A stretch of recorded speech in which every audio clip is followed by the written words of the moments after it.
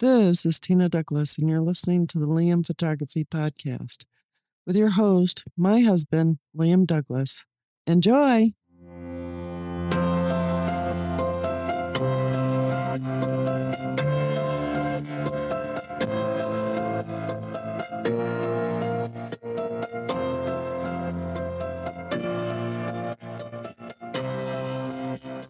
Greetings, everybody. You're listening to the Liam Photography Podcast. I'm your host, Liam Douglas, and this is episode 338. Now, my student listeners have been asking for this for the last few months, and I was lucky enough to be able to get in touch with these two gentlemen who are joining me on the show today. They were originally with the Camera Store and then DP Review TV, and now I'm assuming they're going to call it PetaPixel TV. So, Chris, Jordan, welcome to the show. Hey, thanks for having us. We're actually going to just call it PetaPixel. We're dropping the TV. Okay. Cool. Thanks for having us, Liam. It's great to be here. Absolutely. And so you guys officially start with PetaPixel tomorrow, which is exciting news. But before we get into that, let's ask, as this is always my opening question for guests. Chris, how did you get into photography? And then we'll pass it over to Jordan with the same question, how you guys got into this field that you're doing. So I failed my photography courses in school. I I really didn't enjoy photography when I was going to university. And so I don't know what it was, Liam. I was just looking online and I was checking out a website called, it was on mirror.com. And it was like this, I think it was out of Singapore. It was a website that showed a lot of classic cameras. So it covered all the old Canons and Olympus and Nikons. And I remember just going through those pages and I saw a Nikon FE FM style camera, and I thought it was one of the most beautiful things ever. So I decided on a whim to go get one, learn photography like in a really old school way, black and white film. And from there, it just kind of took off. I started, learning about aperture, shutter speed, doing my own darkroom stuff, developing my own film, making prints, and that was it. So I guess I just needed to do it on my own personally, rather than be instructed to do it. It had to be the right time. Oh, it's understandable, and it's totally cool that you started out with black and white film. I started with film myself in the late 70s. My uncle gave me my first camera, and I've been doing it ever since. I did a lot of film, but to be honest, I'm so glad I don't have to deal with that anymore. Me too. It's fun once in a while, but maybe like once a year now for me. Yeah. All right. So, Jordan, same question. How'd you get into this? Yeah, I was really into video, which should be evident for what I do at the show, for a really long time. But I moved away for a little while, and I came back to Calgary, where I'm based. I was looking for videotape at a camera store and started chatting with the owner a little bit. And he's like, "You seem to know what you're talking about. Would you like a job?" And this was at a photography store, which I knew nothing about photography at the time, but I needed work. So I jumped on it, and then eventually got really into it, especially like my wife now worked at the same camera store. So we Jordan, you just muted yourself, I think, buddy. Oh, sorry. No problem. Yeah, I got really into photography at that point. I felt like I kind of hit a wall with what I could do in terms of video. It was back in the day where it was like you were shooting with a camcorder unless you had hundreds of thousands of dollars. So I got really into photography as a creative thing, and then actually went back into video when the 5D Mark II came out, and it became a lot more accessible, shooting creative video at that point. Totally cool. So you guys met when you were working at the camera store, correct? Yeah, that's absolutely right. Yeah, Jordan started, I'd been there just maybe a few years before that, and he started, and we kind of hit it off on a mutual love of classic films. Talking about movies and things like that from the, 50s, 60s, 70s. And, I was a teacher of photography at that time. I was doing some stuff for the store. We were teaching basic photography classes. And then I started teaching up at a technical college that we have here in Calgary called the Southern Alberta Institute of Technology. And we kind of, teaching in front of a crowd is kind of like talking in front of a camera. And so Jordan had this background of shooting video. I had this background of, talking in front of a crowd, an audience, and, teaching is a performance. And so we were like, well, why don't we just start doing our own videos? YouTube was pretty early at that point. We started out doing store tours, and then we kind of got into gear reviews, and it sort of picked up from there. Sweet. Sweet. And you guys have been doing some fantastic content for as long as I've been following the two of you, which is greatly appreciated. Now, just to let the audience know, I didn't invite Gordon here because I didn't want this episode to devolve into Jerry Springer. I know. Thank you. I appreciate it. That dude is insufferable. Yeah, I know Jordan and Gordon kind of have a hate relationship, and Chris and Gordon love each other. So, but I didn't want it to devolve into Jerry Springer. I don't need broken noses or anything like that. Yeah. Plus, they have very similar voices. So I think, on a podcast, it'd be really hard to differentiate the two. And, it would just be like Jordan being really angry, I think, for the whole thing. Yeah, absolutely. So, Jordan, getting over to you, you're video centric. You're the video guy. You do fantastic videos, the two of you together. Your cinematography is really great. Now, do you do the editing as well, or do you guys do that together?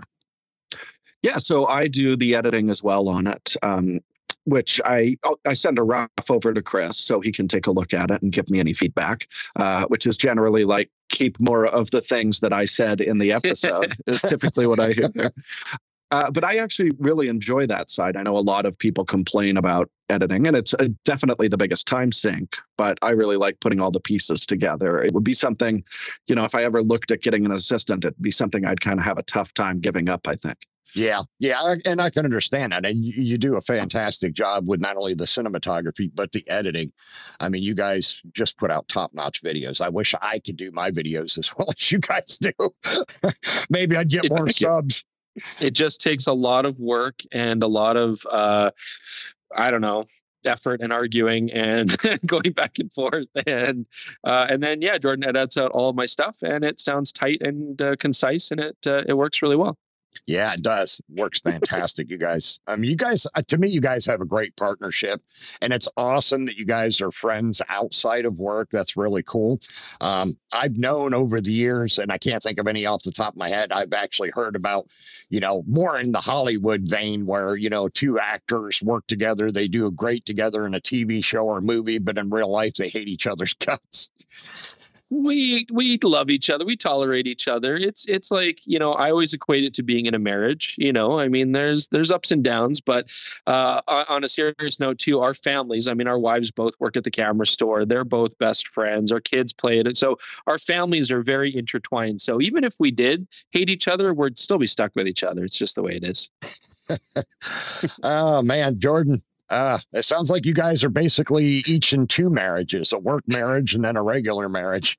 I think that's totally fair to say. Yeah, just the way our show was set up when we were back at the camera store, where we were working at the store during the day and then filming our episodes in the evenings and weekends. Like if we didn't get along, that would have been hellish. It would be completely unsustainable. So being friends made this all possible. We would spend more time with each other than with our families, especially in the early days of the camera store where, like Jordan said, it was a lot of work. It was a lot of effort. You don't kind of get in the groove. You don't get into the sort of rhythm of making videos and making it a bit more, streamlined. It was a lot of work. It was a lot of time. It was a lot of reshoots and stuff like that. So, we were stuck at the hip almost literally. Oh, yeah, I can imagine, because when you guys were both working at the camera store and doing the videos, you guys had to have been putting in like 12, 16-hour days between the store and the videos. It was rough. Yeah, it was a rough experience. Yeah, that would definitely be brutal. Oh, my goodness. All right. So now this is a topic I talk about frequently with guests, and you guys are two great guys to talk to about this next question. Because I tell this to students all the time when they ask me. So I'll throw it to Jordan first, and then you can throw it to Chris. Out of all the camera systems that you guys have worked with, reviewed, which systems do you like the best and why? Now, Jordan, I know yours is going to be more from the video side. And again, I want to reiterate. I tell my students all the time, it doesn't matter what system you decide to go with; they all make great images. Yeah, and for video shooting, I've been using Panasonic as my primary. We do like to shoot the episodes on the cameras we're reviewing when possible, but if that's not an option, then I'm generally going to lean towards the Panasonic GH6 Micro Four Thirds or the new S5 II. I'm really loving in their full frame system, and it's just with those, it's all about usability. They've got a bunch of assist tools that I really like working with, waveforms, punch and focus while you're recording, things that make my life a lot easier. And their lenses are really designed for video shooters. So that's what I've been leaning on. It's certainly the system that I'm most at home with.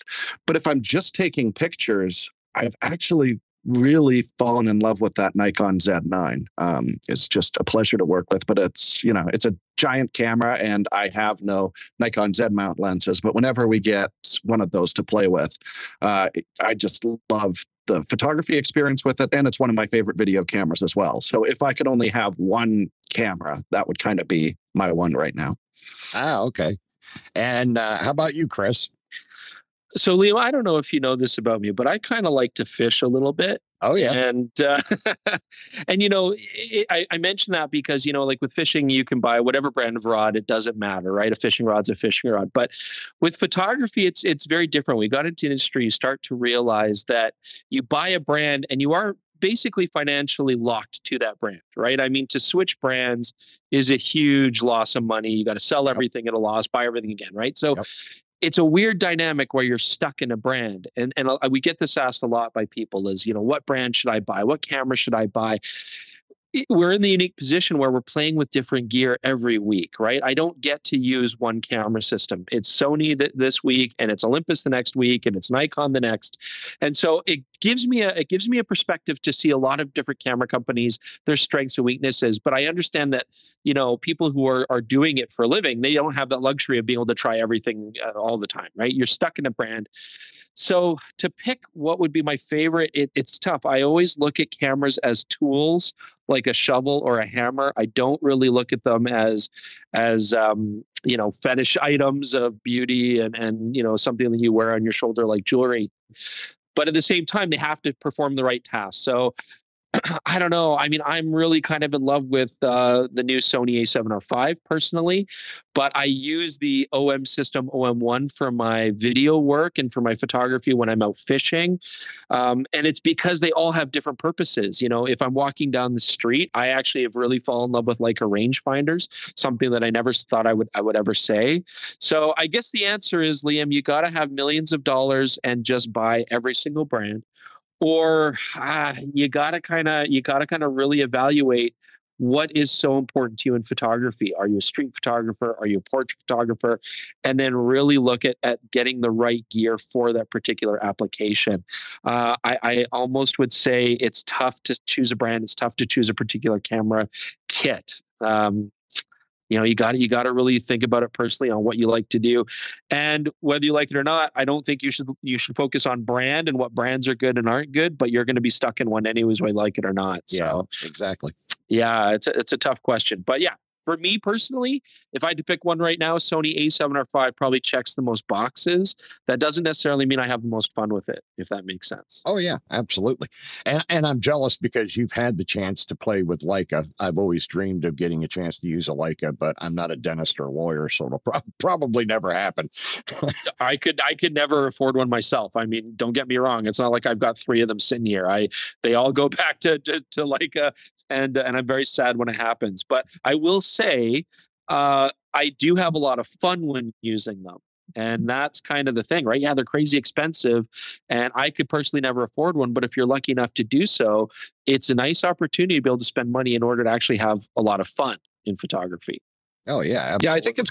Go ahead, Jordan. It's kind of interesting, the saga of Chris and rangefinders, because back at the camera store, he absolutely despised them. And then when we would get a Leica in for review, he'd wind up using the LCD or attaching an electronic viewfinder for years. And it's really just been in the last 2 years, I think, that he's kind of gravitated to that. I mean, we were just shooting with the Leica M11 monochrome, and it was fun to watch him actually using the rangefinder, where before I would be like, Chris, you have to put your eye to the rangefinder, at least while I'm shooting B-roll once in a while. That's That's true. what people are buying this for. And yeah, it's been fun to see that evolution. And both of us have certainly changed our perspectives on some photography systems over the years. Yeah, it only took 14 years. And ironically, the worse my eyes get as I get older, the more I seem to like rangefinders. Go figure. I don't get it. But yeah, it took a long time to get used to that feel and that rhythm and, slowing down and kind of shooting in a different way. And that's, I think that's what people don't get about Leica is, yeah, they're crazy expensive. I used to be that person, like Jordan said. That's why I hated them. I was very practical, very pragmatic. I'm like, they're a toy. Why would you spend that money? Nikon, Canon, Sony, they all give you the same thing for way less and they can do way more. And then I started to realize that's not really what it's about. It's really, I got to think about, am I having an enjoyable experience when I'm using them? And every time I used them, I would have fun. So I'm like, oh, I guess there's something here. Yeah, but I can't afford. I still can't afford that. I don't think I ever will. Well, we're in the same boat, my friend. And to your point a few minutes ago, to try all the camera systems, you either got to do what you guys are doing and you have them sent to you, for short periods of time. You got to have millions of dollars, or you got to get a job at some place like the camera store or B&H. Yeah. I mean, the only advice I could think of really is, in the end, the only answer that really makes sense is, and like you said, Liam, is you kind of just have to dive into a brand and then realize that all cameras are good and they all can perform what you need them to perform. And so, every brand will offer cameras that are more specialized for wildlife or for sports or for street, whatever you like to do. So you kind of just have to jump in and stick with it. And then just realize that photography is more about your personal skill than it is the gear that you're using. Absolutely. And well, for me personally, I shot Canon for many years. I did motorsports, wildlife, stuff like that. So I always had the big Canon bodies, similar to the Z9 and the huge lenses, the big white lenses that cost boatloads of money and all that good stuff. But and I enjoyed Canon. Okay. They were like a workhorse camera for me. But last year, well, actually, it was just before that, year before last, in the fall, my wife and I moved to North Carolina that spring. And I've had problems with both my arms for a little while now. My right one, I have CRPS in for almost 30 years now. And my doctor told me, he's like, look, your arms are just taking too much of a beating. You've either got to quit photography or you got to go with a lighter system. Mm-hmm. So I bit the bullet, took the loss. I got rid of all my Canon EOS R gear and switched to Fujifilm. And I'm glad I did. I've always been a big fan of both Canon and Fuji. And with Fuji, to me, it's more of an enjoyable experience. Like you were saying, Chris, my Canon's always just felt like a tool. Where to me, the Fujifilm cameras, they feel they're more of a joy or an actual pleasure to use. I have two XT4s. I have the XE4, which I use for professional real estate work because it's super compact. And I have a GFX 50R, which I've had for about 3 years now. And I just got an X Pro 3, and the X Pro 3, oh my God, I love that camera, especially with the optical viewfinder. It's just so much fun. Yeah, I think I might be the only person on the planet who still uses Micro Four Thirds, or at least openly admits it. But no, I've got other friends that use them. But for me, that's the appeal. Is I don't care so much about the image quality, and especially in the unique position I'm in, where I get to try all different kinds of cameras and stuff. And we evaluate image quality. We look at noise levels. We look at dynamic range. We look at megapixels. We do all that. But in the end, I mean, like, we're spoiled nowadays. They all take great photos. They all take beautiful shots. The color can be edited to what you want. Like, people complain too much about that stuff. So in the end, I really appreciate a lot of the smaller mirrorless cameras and Micro Four Thirds when I want that really compact, lightweight experience, smaller lenses, smaller bodies. Yeah, mirrorless. I'll personally never go back to using an SLR for my work as much as I enjoy using them and have enjoyed and grew up that way. I just want smaller and lighter, Yeah, absolutely. And I agree with you 100% there. Now, believe it or not, my first career in photography many moons ago, I started out as a children's portrait photographer for Kmart back when nobody had retail studios in their stores. Myself and 5 other guys actually traveled the entire eastern seaboard doing the children and family portraits at every Kmart on the East Coast. Oh, You're a brave man. Well, I've always had a knack with kids, and it's probably because I could do silly voices and puppet shows and all that crazy stuff. So I made a lot of money doing it because I would get the shots of the kids that nobody else could get, you know, the looks on their faces and stuff like that. So that was a lot of fun. But no, you're definitely not the only one shooting Micro Four Thirds. I have a lot of friends that actually prefer Micro Four Thirds because it's smaller, lighter. The lenses are great quality and a heck of a lot cheaper than most of the other systems on the market. And I know, especially the Panasonic gear, to you, Jordan, they are just fantastic for video. I think probably, I would say, and I want to get your take on this, Jordan, I would say probably the two best cameras of the general ones we talk about in the photography sphere, as far as video is concerned, would be Panasonic. And then I would say probably a close second would be the Sony A7S line. Am I correct, Jordan? Yeah, those are great workhorse video cameras, especially a lot of like YouTubers are really leaning into those systems. Yeah, that's what I had a feeling that's where it was going, was a lot of people were going with the Panasonics or the A7S line. Now, I know another one that's becoming popular is the Blackmagic Pocket Cinema cameras. And now, have you played around with those, Jordan? I'm assuming you probably tried those at one time or another. Yeah, we've got a couple of reviews on DP Review for those. Last summer, I was using the Pocket 6K. I mean, I think it's hilarious. They are not pocket cameras anymore. Those are some of the biggest cameras we've ever reviewed.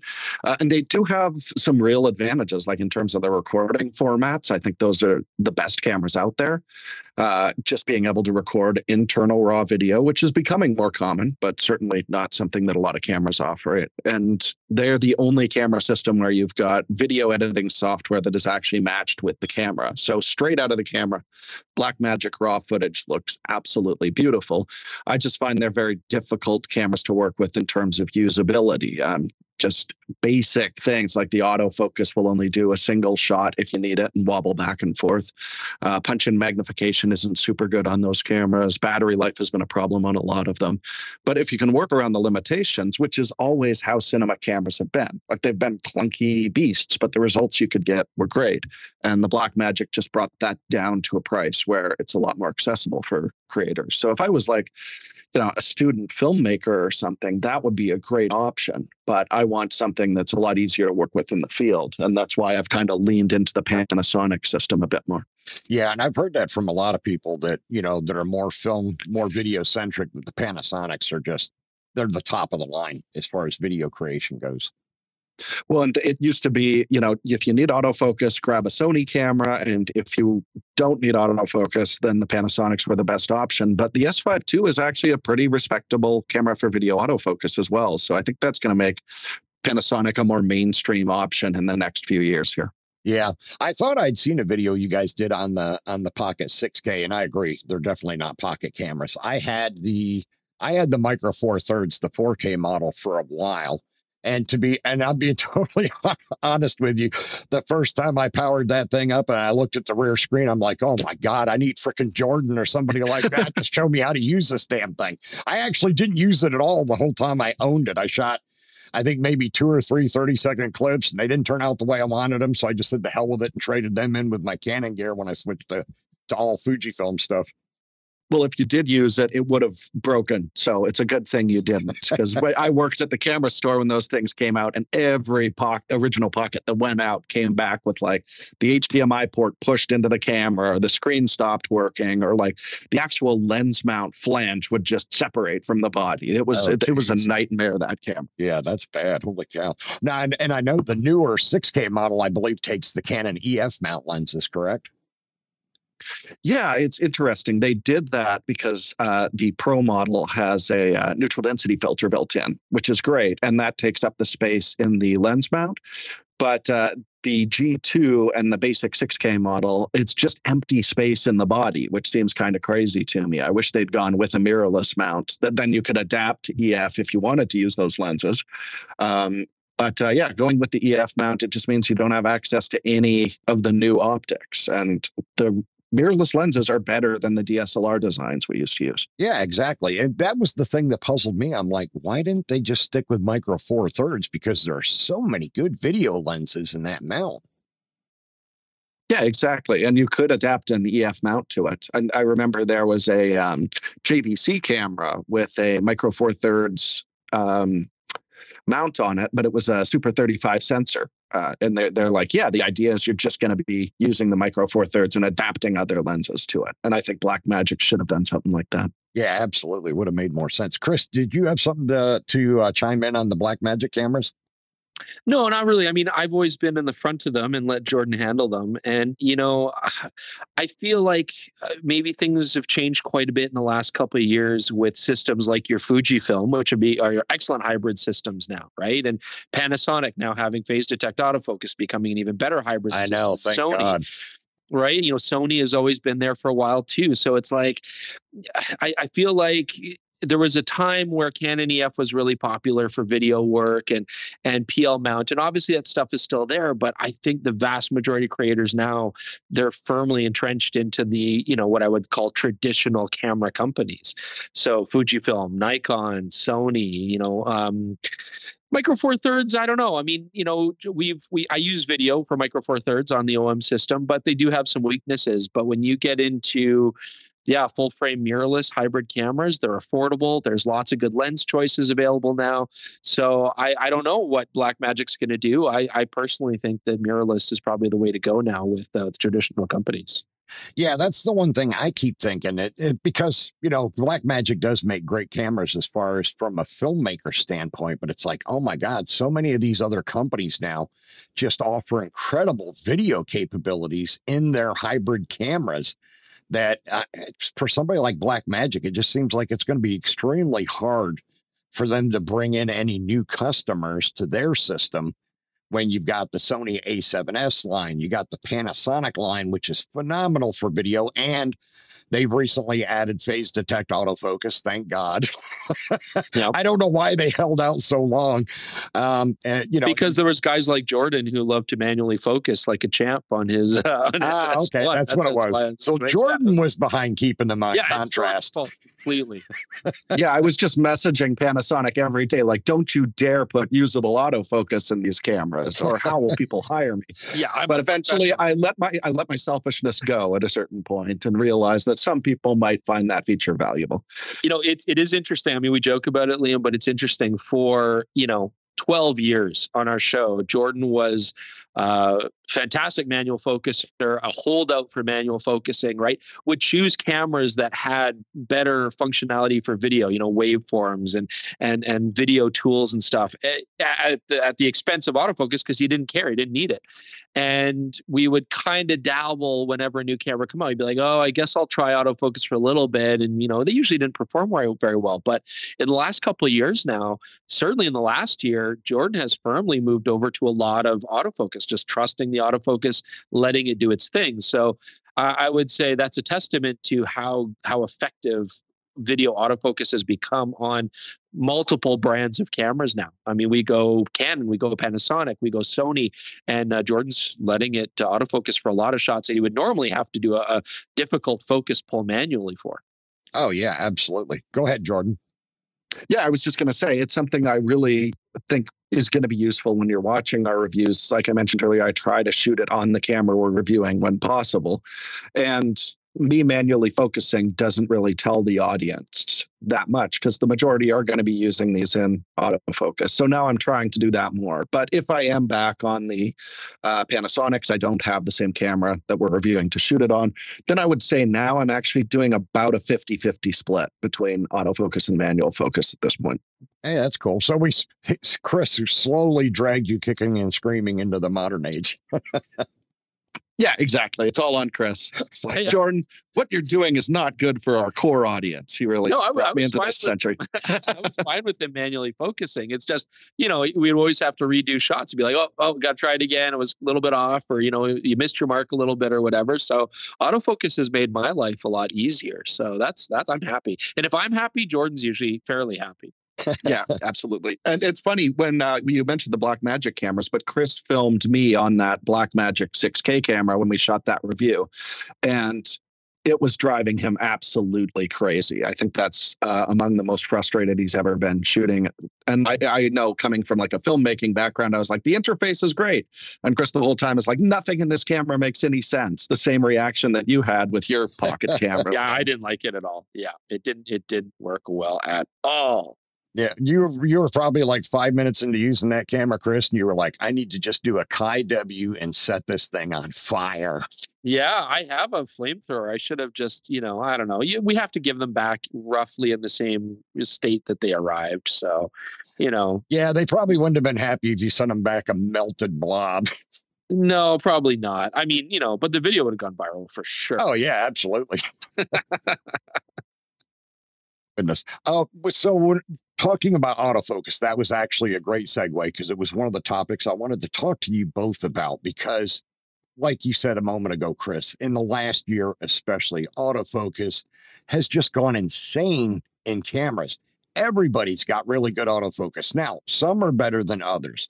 I know for the longest time, Sony was the king of autofocus in their mirrorless cameras. Canon was always king in the DSLR world as far as autofocus. Theirs was so much more accurate.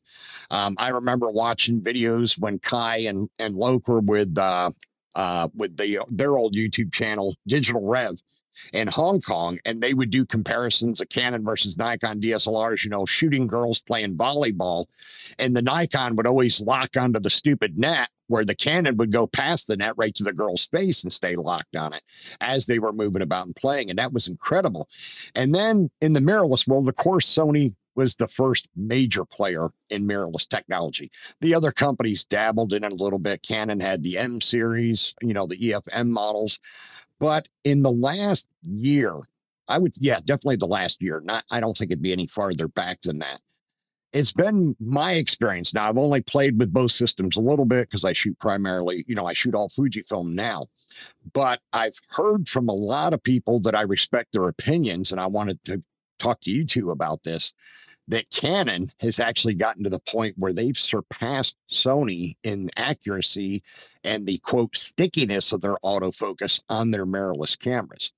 Now, what do you guys say about it? And I'm not asking to start a fight or anything. I just want your expert opinions, because you guys have played with both systems extensively. Yeah.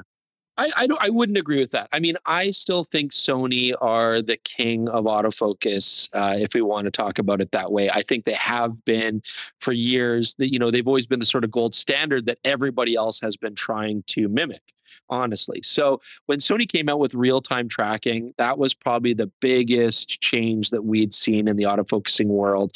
And the beauty of it was that it just worked without having to customize anything, without really having to set much. I mean, you could, but out of the box, it worked well for a large majority of people. Their eye detect was very accurate. It was on the iris, not the eyelashes. And so they really were the gold standard, not just for effectiveness, but for making it convenient and actually easy to use.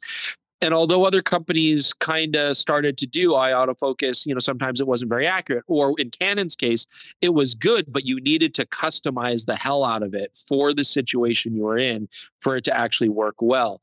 So the big change that we've seen, I think, recently, Canon have absolutely stepped up their game. Their autofocus is excellent for animals. I'd say the eye detect has really improved in the last year, and they've made it more of a simple interface where you don't have to customize heavily to get the best results. So I still think Sony are maybe a little bit more sticky, honestly, a little bit more accurate out of the box, but Canon are very close. I think Nikon has made big changes. They still have a little bit of room to go.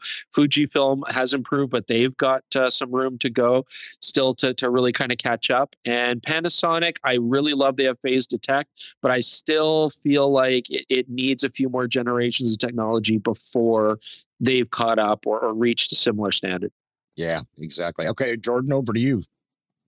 Yeah, well, on the photo side of things, I do think it's worth pointing out that Chris has been using the A7R5 quite a bit, which is Sony's latest autofocus system, but that hasn't been put in many other bodies. It's just that and the ZVE1 vlogging camera at this point, where Canon is putting their latest algorithm, from the R3 all the way down to like the little R50 budget camera. So more people have access to Canon's best autofocus at this point. And certainly for budget shooters, I'd take one of those Canons over like a Sony A6100, A6400 or something like that. But of course, we'll see those Sony features trickle through all of their cameras in the future. For video autofocus, actually, I think Sony is head and shoulders above everyone. Canon, they've done a ton of work with their stills autofocus, but their video autofocus I still find quite flaky. Nikon, that Z9 again has really great video autofocus. I would probably put them in second place at this point. And then probably the Panasonic. The S5 is not perfect, but it's consistent. So I know what kind of things are going to give it problems. Where, Canon, sometimes it's like a clean frame and it'll just decide to go focus on the background for no reason. And they've got a new option that's supposed to control that. But when I was talking about how, hey, they got this new feature that'll keep it from drifting to the background, in our video review, the focus drifted to the background right there. So I still don't think they're like 100% there. Yeah. Yep. It sounds like you're 100% right on that. And it's interesting because I've never talked to him personally. I've tried to get him to come on the show, but he never answers me when I email him. But Jared Poland swears uphill and down that Canon's got Sony beating autofocus now, especially with the R3. So I wanted to get your guys' take on that because you've used both systems as well. And I wasn't positive, but I thought, especially Chris, was more partial to Sony's being better. They've all improved tremendously. I mean, it's ridiculous the amount of improvements these companies have made in their AF system over the last year, and it's just going to keep getting better and better. Now, the A7R5, that one, I believe Sony also introduced an AI chip to help with the autofocus. Am I correct on that? Yeah, that's kind of the new technology that they threw in there. And I mean, I like the Sony's consistency across their line. I do think they're very effective.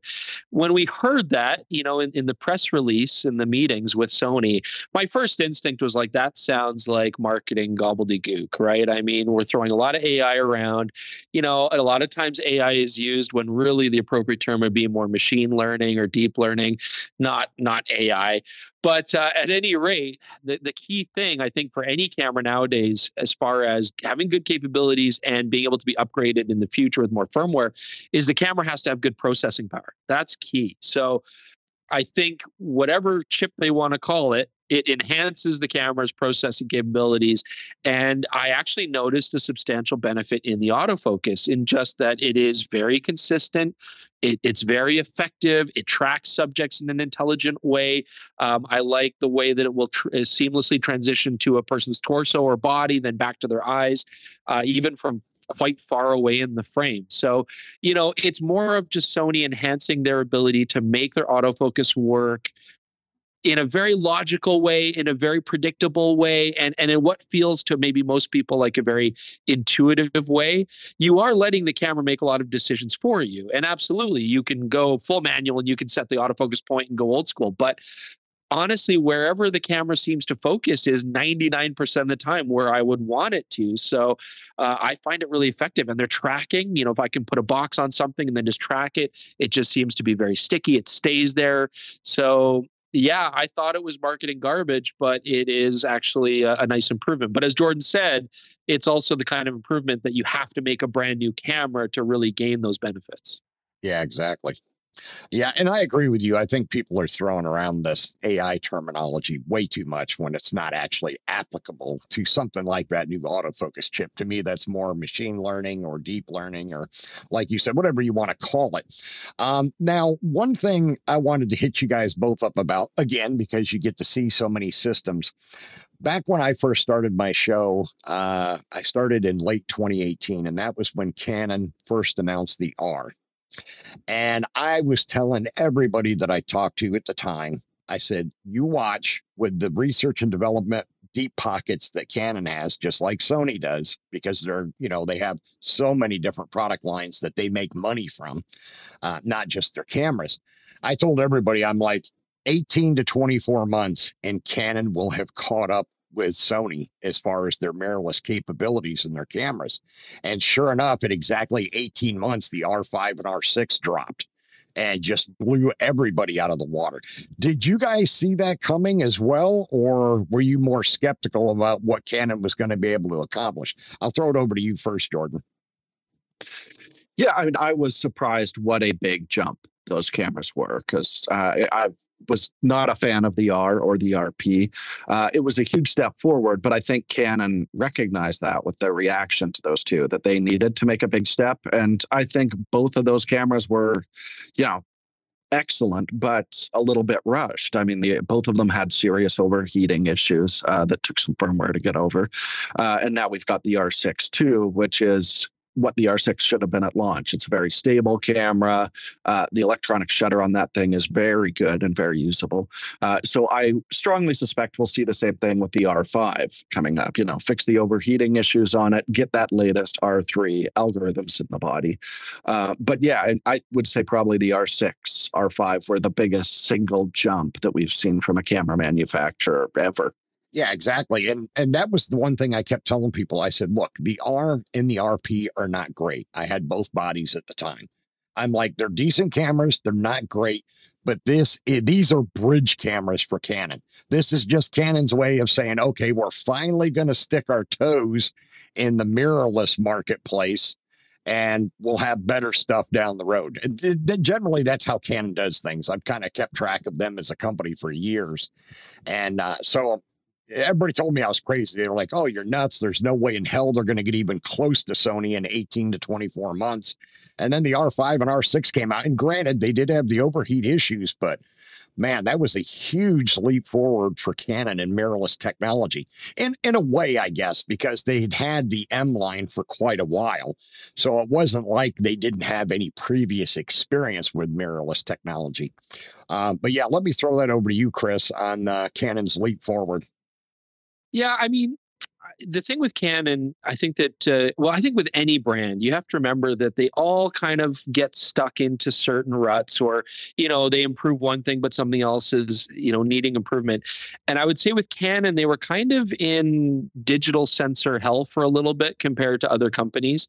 And again, this is review talk, right? I mean, photos are photos. They all took great photos. But for a long time, Canon was having a hard time making imaging sensors that could compete with the Sony chips and everybody else was using the Sony chips, right? So dynamic range, high ISO performance, that kind of stuff, they just kind of lagged a little bit. They put a lot of noise reduction into their files permanently, and so they always looked a little bit soft. And I think what Canon really had going for them was a legacy of excellent handling. You know, that the cameras handle well, their menus are intuitive, their controls make sense, and their bodies weren't too heavy. And so when the R and the RP came out, although they did have some weird missteps like that manual function button, that thing was ridiculous. I'm glad they got rid of that bar, that manual function bar. Oh, man. I love that thing, and nobody else does. Yeah, you're the only one in the entire planet. So they finally then decided to come along and be like, you know what? Other than Liam, nobody likes that bar, so we're going to take that out. We're going to make these cameras a great midpoint body design-wise, where they're not too heavy, they're not too light, they're not too big, they're not too small, good grip, good controls. And so I think anybody who picked up an R5, R6, regardless of the image quality of the autofocus, they were just like, oh, this camera handles really well for photography. You know, it makes sense. It feels good. You know, it's easy to carry around. And then on top of that, they had improved their sensors, and they had made autofocus that was now getting very comparable. So I think the benefit for them is they kept the heritage of having great handling bodies, but improved the technological deficiencies that they needed to improve. And even where bad handling missteps on the R and the RP, they corrected those as well. And I'm happy to see now that they're making cameras like the R10, the R7, the R8, because that's kind of building on that design structure for other sensor sizes. Yeah, but the one thing I always thought or felt, and I've expressed it on here a few times, is I just don't understand Canon's obsession with making an S line of lenses for their crop bodies. It's like, just make two different lines of bodies and make one set of frickin' lenses. But I don't know. I mean, I guess Canon or Nikon does the same thing because they have their FX glass and their DX glass. But the difference is, I believe with Nikon, you can put the lenses on either body and you don't have to worry about causing any damage or issues, which, of course, now that we don't have mirrors, we don't have to worry about that quite so much. But it just seemed to me like Canon was wasting money by making these RFS lenses like they did with the EFS. Well, I mean, you can still use the full frame glass on the crop, same as what we saw with EF lenses. And you can mount a crop sensor lens on their full frame R bodies. It's just going to switch to a 1.6 crop on it. Yep. I mean, the reason for it is just that putting a full frame lens on a crop body is really inefficient. You know, you're paying for a lot more glass to cover that larger sensor. You know, you can get crop sensor lenses like the ones for your Fujifilm that are optimized for APS-C, and they're smaller and they're sharp and much less expensive. And that's actually what I'd like to see from both Nikon and Canon, is a whole bunch of dedicated cropped lenses, like those small primes, like what Fujifilm's been excelling at. I think that would make a ton of sense, but their priority is definitely in full frame right now. And they're saying, just put our full frame lenses on your crop body. But then you've got this giant expensive thing that's not, your camera's not taking advantage of it. Yeah, that's definitely true. I can see your point on that. Over to you, Chris, on that. Yeah, no, I agree.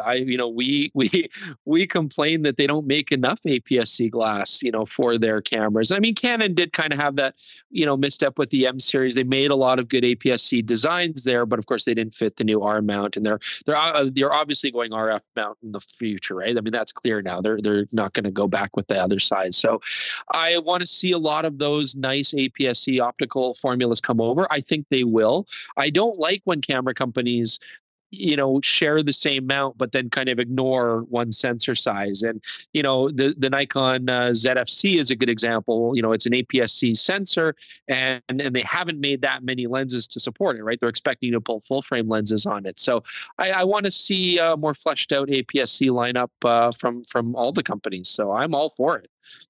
Yeah, absolutely. Well, it's worth pointing out on that subject that the Canon RF mount is not allowing third parties for autofocus, where the Nikon Z now, we've just gotten Sigma's outstanding APS-C prime trio, and we're seeing some more lenses from Tamron. So Nikon's going to have a big advantage there in their APS-C cameras if Canon doesn't wake up and either make more APS ones or open up the mount so we can get some of those great Sigma and Tamron lenses. I mean, Sony have been benefiting from that for years, right? I mean, and it was a smart move. I mean, get people into your bodies, let them buy other people's lenses. It just makes the system far more popular for somebody who's apprehensive. Am I going to get stuck in a brand where they don't support me? And with Sony, for example, you're going to have support no matter what. Exactly. And I personally think that was a stupid move on Canon's part to sue, third-party lens makers out of making autofocus lenses for the RF mount. That was just insane. And Sony, speaking of them, to me, because I work in IT as well, and Sony, to me, when it comes to their cameras, I love the fact that they're the same thing in the computer world as what I would call open source. They're like, okay, here's our lens mount, here's our AF system, go to town, make all the lenses for our cameras you want. And that gives them a massive advantage over Canon, and now Nikon's jumping on that bandwagon where they're letting, their Z-mount lenses be made by third-party manufacturers, and Canon's going to get left in the dust if they don't get off the pot or crap, so to speak. So now that we've talked this stuff to death, the one other thing I wanted to touch on with you guys, because again, I shoot it now, Fujifilm. And it was great that we were just talking about APS-C versus versus full frame sensors. Now in the APS-C world, and again, you guys have used all the systems on the market. I think from the standpoint of their sensor quality, not just their image quality, their sensor, their processor, and the fact that they have really fantastic glass, I kind of agree with what a lot of people have been saying on the forums for a few years now, that when it comes to APS-C, Fuji is basically the king of that market. And I wanted to get your input on that. Over to you, Chris. Yeah, I mean, I think that's natural just because they've dedicated themselves to that, right? I mean, they're the only kind of, company, I mean, not the only company, but one of the few companies that has ignored full frame as a mount, right? They went right up to medium format and they're killing it there. They're doing a great job. But yeah, they've been so dedicated to APS-C, even when people were saying, oh, this is silly, you guys should make bigger sensors, what's wrong with you, everybody else is doing it. And they're like, no, we're going to have a complete line of lenses, we're going to have cameras that people are familiar with, we want them to be more compact cameras that you carry on your shoulder everywhere. And so I think that was really smart marketing strategy. And of course, a lot of people really dig the vintage look, they dig the manual dials. the Canon and Nikon are venturing in there, but they're just dipping their toes, right? They don't seem to really want to fully commit to a line. And I get it; it's very expensive to run two completely different lines of cameras. So I don't know. We'll see. I mean, to me, the Nikon ZFC is my perfect APS-C camera from a look standpoint, but it doesn't have a ton of support as far as lenses and stuff go. But yeah, Fujifilm have done a great job in that, and they know they have. And I think limiting themselves was actually a really smart move. Oh, I agree 100%. And that's, for me, that's one of the big things with switching to Fuji is I can get, with all the manual controls their cameras and their lenses have, I can get my quote film fix without actually having to mess with film. All right, over to you, Jordan. I'll get your take on Fuji's APS-C platform. Sorry, guys, you're dropping in and out like crazy. Oh, that's weird. Am I still coming through okay? Yeah, you're good. Okay, sorry about that. Yeah, I have really come to love the Fujifilm line over the years. The X-T3 was actually my personal camera for a little while. Both my wife and I loved that. It was just such a fun photo camera to use. And then the video capability was actually really competitive. And now we've got a camera like the XH2S, and that is a very comparable video quality to full frame cameras right now, because that sensor reads out so fast it can actually shoot video in its 14-bit mode. So dynamic range is excellent on it. Color is really wonderful. So I think they've made a bunch of really smart decisions. And because they're a smaller company, there seems to be a little bit less almost hubris there. They're like, oh, we made the wrong decision on this. Like, I know I loved the X-T4, but I know a lot of photographers are like, we would like a less video-centric body. So they went back, and the X-T5, felt like an X-T3 again. I really like that about it. I think they can be a little bit more nimble, and they can really listen to what people want. And we were saying, I think it was about a year ago, hey, I'd love to see more open gate video where the video uses the entire sensor and you can choose your crop after the fact. And it was less than a year later that we're seeing the Fujifilms with that ability. And I think that is just because they're a smaller company and they listen to their shooters. Yeah, exactly. Go ahead, Chris. That new sensor is very impressive. I mean, it's one of those things where I think even psychologically, a lot of people think, oh, if it's a smaller sensor, you're going to be limited in how many megapixels you can offer, even though, again, most people are kind of over megapixels and they realize it's not the be all end all. Psychologically, it's still nice to have this APS-C format where you're pushing 40 megapixels. I mean, it's great. So I think psychologically that gives people a lot of confidence. And then on top of that, the sensor, as Jordan said, is excellent. Like, it really is full of detail, very sharp. Most of their lenses support it well. So, I mean, yeah, they've always had a really good strategy and a really good way of moving forward. I personally am kind of an outlier in that, as much as I love vintage cameras, for whatever reason, the XT series doesn't do it for me very much. But I don't know why that is, but I really, I'm going to try to get over that. It makes no sense. But yeah, otherwise, I mean, the look of it, my wife is always like, hey, can we hold on to that Fuji? I really want to shoot it because they look beautiful. I mean, she really likes the look of it. Oh, absolutely. And Jordan, thank you very much for reading my mind, because when I threw the whole Fuji thing over to you, I was like, I hope he talks about the XH2S. And you got it 100%. And to be honest, this surprised me when Fuji announced the 40 megapixel sensor in their crop body cameras, because I didn't think anybody was going to be able to pull that off, because I know there's certain limitations with the smaller sensor as far as how far you can push the megapixels. And for the longest time, Fuji had the largest crop body sensor at 26 megapixels. I think most of Canon's were 24 or 22 or 21 or whatever the case may be. And I think I could be wrong, but I think Sony and Nikon were about in the same boat. So when Fuji came out and they're like, yeah, we did a 40 megapixel sensor, suck on that, I was like, wow. Over to you, Chris. Yeah. Or Jordan, I'm sorry. Over to you, Jordan. Yeah, I was really impressed with the quality of that sensor as well. And that one of the most impressive things is that it actually had a little bit more dynamic range than the 26 megapixel chip on it, and low light performance. You could see a small advantage of the 26 megapixel at like 50,000 ISO and above. But for almost all use cases, that 40 megapixel, there's really no drawback to it. And it's great because it incentivizes Fuji to make a bunch of really sharp new lenses for it. We've seen the LM versions of a lot of their primes now and stuff. So I think that's great. They will actually resolve that level of detail. Yeah, absolutely. I need you guys to do me a favor if you would, because I know you guys still have a certain amount of contacts at Fujifilm. Do me a favor, ask them if they will make me a freaking 50R that actually has phase detect autofocus. I am so sick and tired. I love that camera, but it just frustrates the daylights out of me that it only has contrast detect autofocus. Yeah, it's so funny. That's the one body design in medium format they haven't updated yet. So I will pass that on. Now, because I haven't had a chance to play with it and I don't know a lot about it. So when you mentioned that, did the 50S2 get phase detect? Because I thought the 50S2 is also still contrast. Or did you just mean the 50 models versus the 100s? Sorry, yeah, I was thinking 50 versus the 100s there. We are still contrast on the S2. And that's just the sensor that they're using. That is an ancient sensor. I mean, when did the 645Z come out? 8 years ago, 9 years ago now? Yeah, that's kind of crazy that they haven't updated that sensor yet. I keep hoping that at some point in the near future, they'll announce like a 50R version 2 or Mark 2 or whatever they want to call it. And they'll say, hey, we're finally giving you phase detect. I'll be like, thank God I can finally switch bodies and get phase detect.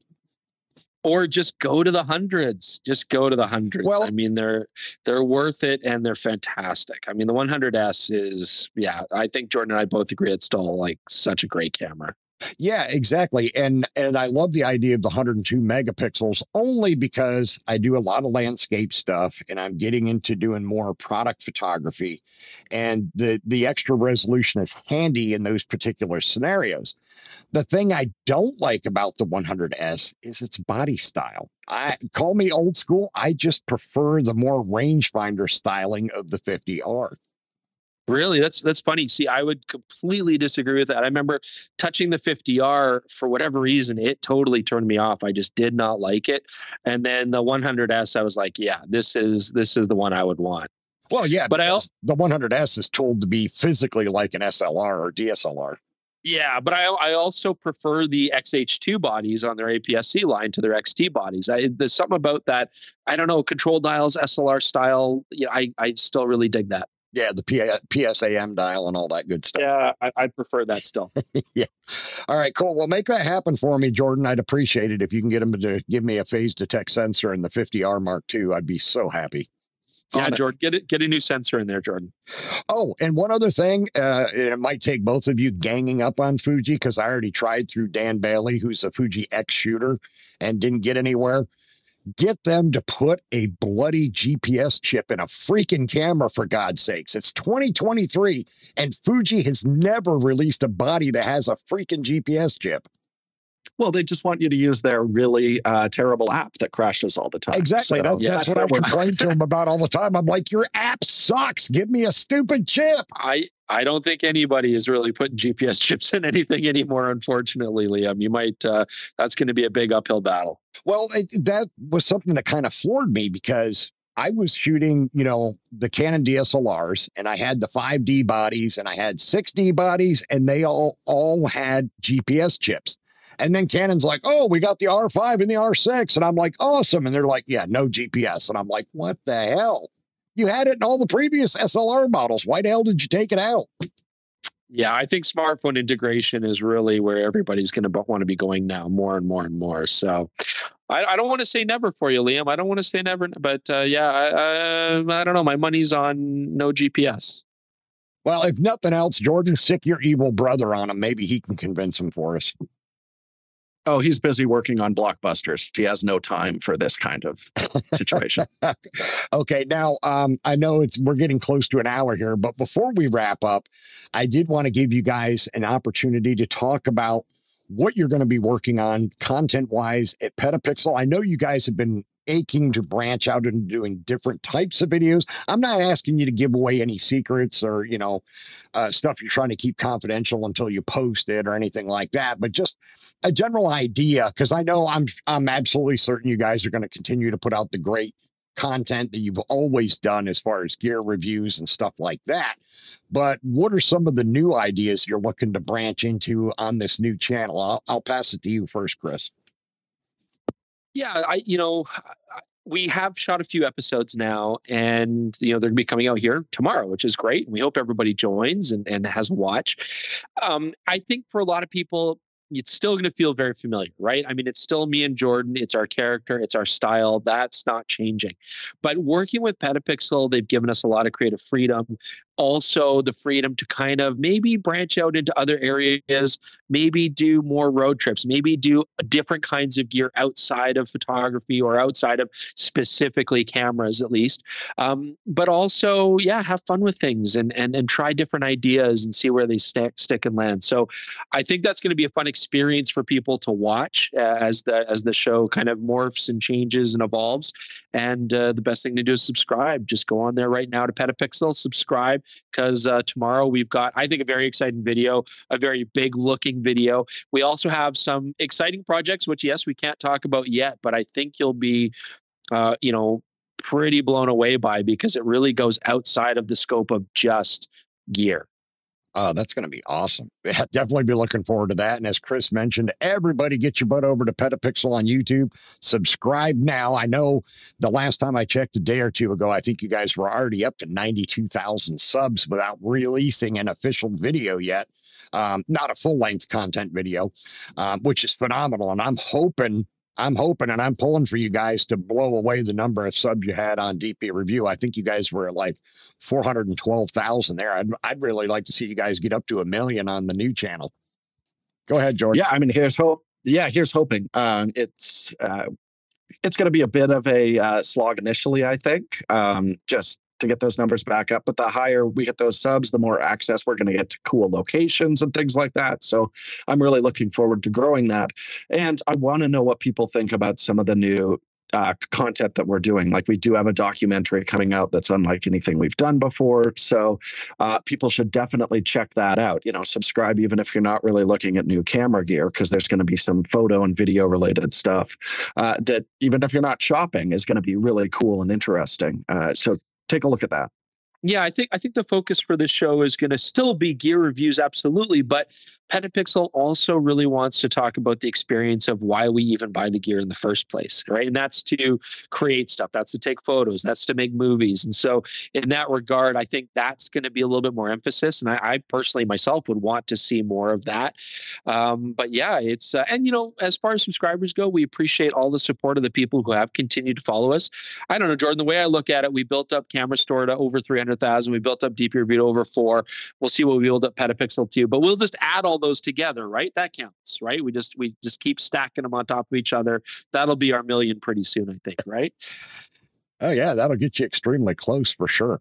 And there you go. That's one of the big things I'm excited for, is with your new partners at PetaPixel, it sounds like they are going to give you even more creative freedom to do different types of videos. And I'm really looking forward to that, to be honest. I mean, your gear reviews have always been phenomenal. You guys do a fantastic job, but I want to see some more of your creative stuff, documentary stuff, whatever the case may be. I'm excited for that, just because you guys do such a great job with your content and you work so well together. Oh, one thing I do want to add, please, please, please do not get rid of your end of the year tradition where you guys get drunk on camera and have some sort of video game fight or some other trivia contest, because I love those videos at the end of the year. Yeah, those aren't going anywhere. I proposed once a month, but I don't think that's going to fly. I would perish, so that's not happening. Yeah, no, all that stuff is staying. I mean, it's still the Chris and Jordan show regardless. So yes, everybody can rest assured. Awesome. That's fantastic. And yeah, I don't know, Chris, I think an episode a month where you guys get drunk. No. I don't want you guys getting cirrhosis of the liver. You guys got to keep making videos for quite a few years yet, so I can continue to enjoy watching your content. So we don't need cirrhosis of the liver creeping into this. I don't know. We did a Leica review once way back in the day, and I'd had a very fortified beer, and a big one at that. And it was a good episode, right, Trey? That was a fun episode. That was a nightmare. It took endless takes to get anything usable out of it, and you're looking at it through rose-colored glasses. So we are not doing that. It was hilarious. No. So I got to ask you, because I think I know what video you're talking about. Jordan, how many times did he spill the beer on the camera while you were trying to film him? Oh no, none. Well, I you drank had the- that beer completely before we did there was no beer left. Oh, okay. I destroyed it. Yeah, and it wasn't a sealed camera anyway, so we wouldn't have had that anywhere near the booze. Okay. You guys, well, I mean, if you guys are going to do episodes like that, that's fine, but you might want to switch to GoPros for those videos just in case. Yes, exactly. I think they'll stand up to beer a lot better than anything else on the market right now. Our next GoPro video, I'm just going to get wasted and put it on a head mount, and I'm just going to wander around the streets. That'll be our GoPro review. It's going to be great. Oh, drunken wandering footage. That'll be cool. Yes, there you go. Everybody wants to see that, right? I'm looking forward to cutting that. That'll be great. Oh, one thing I wanted to ask you about, Chris, and I can't remember. I honestly don't remember if it was an older video or I think it was a recent video. You guys were out on one of your videos I just watched in the last couple of days, and you got a nasty injury to your foot. Was that a recent thing, or was that an older video? Oh, that was that was almost 2 summers ago. Oh, okay. So it was quite a while back. Okay. I saw that and I was like, wow, he did some serious damage there. I hope that foot's okay now. Oh yeah, no, that was a rough day. That was brutal. That was it was a really bad cut, and I had to wash my bloody foot off in a duck pond. So I'm sure that was good for my immune system. But our healthcare is great, and we're all covered up here, and so they took good care of me. But yeah, that was an interesting experience that I don't necessarily care to repeat. But we've had a few injuries. I remember pretending to be a motorcycle on a press trip once and jumped off a hill. That took the wind out of me pretty good. I was pretty sore for a couple of days after that. But that's about it. Hey, Jordan, any other serious injuries? No, I had a nasty fall, and oh, you did. One thing we can say is we have, every time someone's been injured, actually finished the episode. Like, I could not believe that you kept reviewing Fujifilm lenses while you were sitting in the back of my truck, because you couldn't stand on 2 feet. Yeah, just like rattling off the motor types of different lenses. So, huge ups to you for that. And then after my fall, I think I might have just leaned on a fence and told you to talk, and I'd shoot B-roll later. That's how we got through that one. But that was you duffed it on like sheer ice. It was rough, and amazingly, the camera didn't break. We break our bodies, but not cameras. I know that feeling. Back when I was still living in Georgia, I started a photo club down there, and I lived basically in the Atlanta area. And I took my group out one weekend to this old railroad trestle in Covington, Georgia.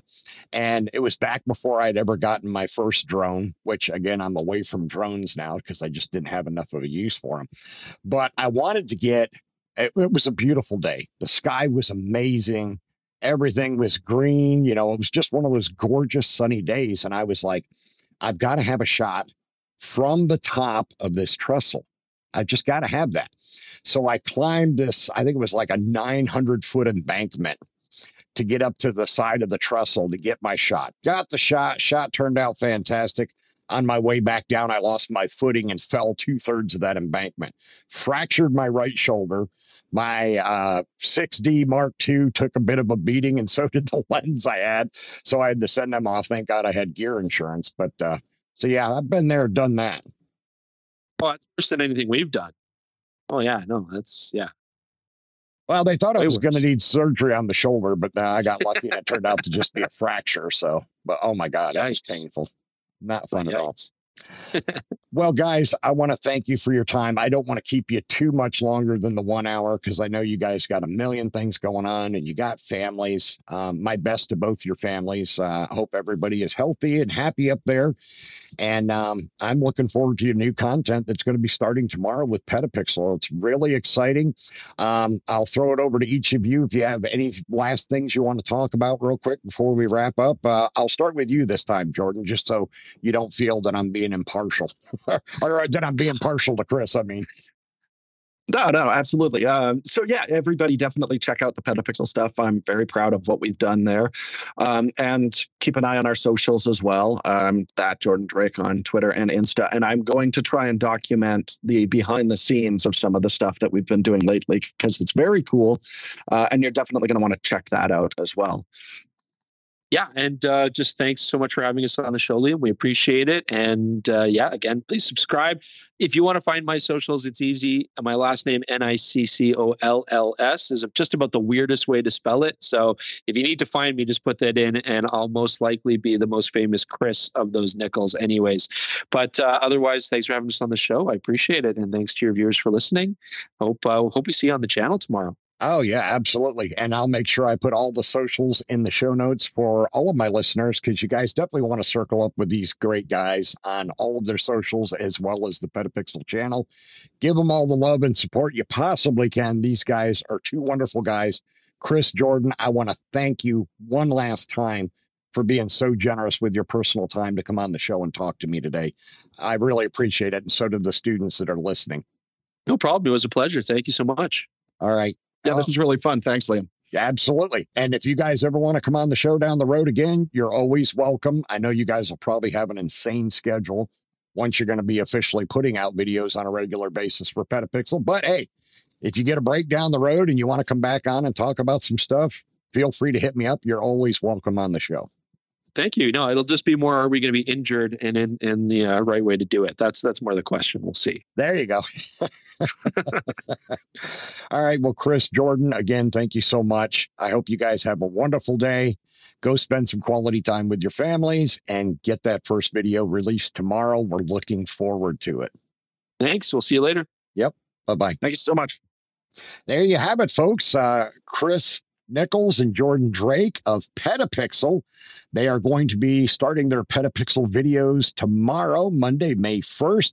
So you want to make absolutely certain you get on that channel, get subscribed, give them the support that they deserve. These guys do a lot of work. They make really awesome content on their YouTube videos, on their channel. Trust me, you're not going to be disappointed. The fact that they're going to branch out and be able to do documentary stuff now and some other things is going to be really great. And it would be exciting to see some of their BTS stuff as well, you know, the behind the scenes stuff. All right, let me go ahead and wrap up this episode. Remember to check out the Liam Photography Podcast Facebook group. It is a private group, and you must answer a security question to join, which is the name of the host of the show, myself, Liam. And I've also opened it up to allow you to give the name of a previous guest on the show to show that you are a listener. Once you are in the group, you are free to post your own original work. I'm also the admin of the Fujifilm GFX 50R group, which is the largest group for the 50R on Facebook. If you own or plan to own the 50R, you can request to join that group, but you do have to answer 2 security questions to join that group. You can find my work at liamphotography.net and follow me on Instagram, Facebook, and Twitter at liamphotoatl. If you like abandoned buildings and history, you can find my projects at forgottenpiecesofgeorgia.com and forgottenpiecesofpennsylvania.com. All right, that's going to wrap up episode 338 of the Liam Photography Podcast. I want to thank all of my listeners once again for subscribing, rating, and reviewing in Apple Podcasts, Google Podcasts, Spotify, and anywhere else you might be getting your podcast. Also want to remind you to get over to the PetaPixel YouTube channel, smash the subscribe button, like their videos, comment on them, share them out on social media. And you can do the same thing for the Liam Photography YouTube channel. While you're already on YouTube, hit the subscribe button for both channels and give both channels your support, especially Chris and Jordan. They're really great guys, really down-to-earth guys. They're a lot of fun to talk to, and they make fantastic content. Also, make sure to check out the show notes so you can find all their social links. I have them in there for you so that you can follow them on Instagram, Twitter, and any of those other platforms that they're both on. All right, that's going to wrap this one up. I will see you all again on Sunday.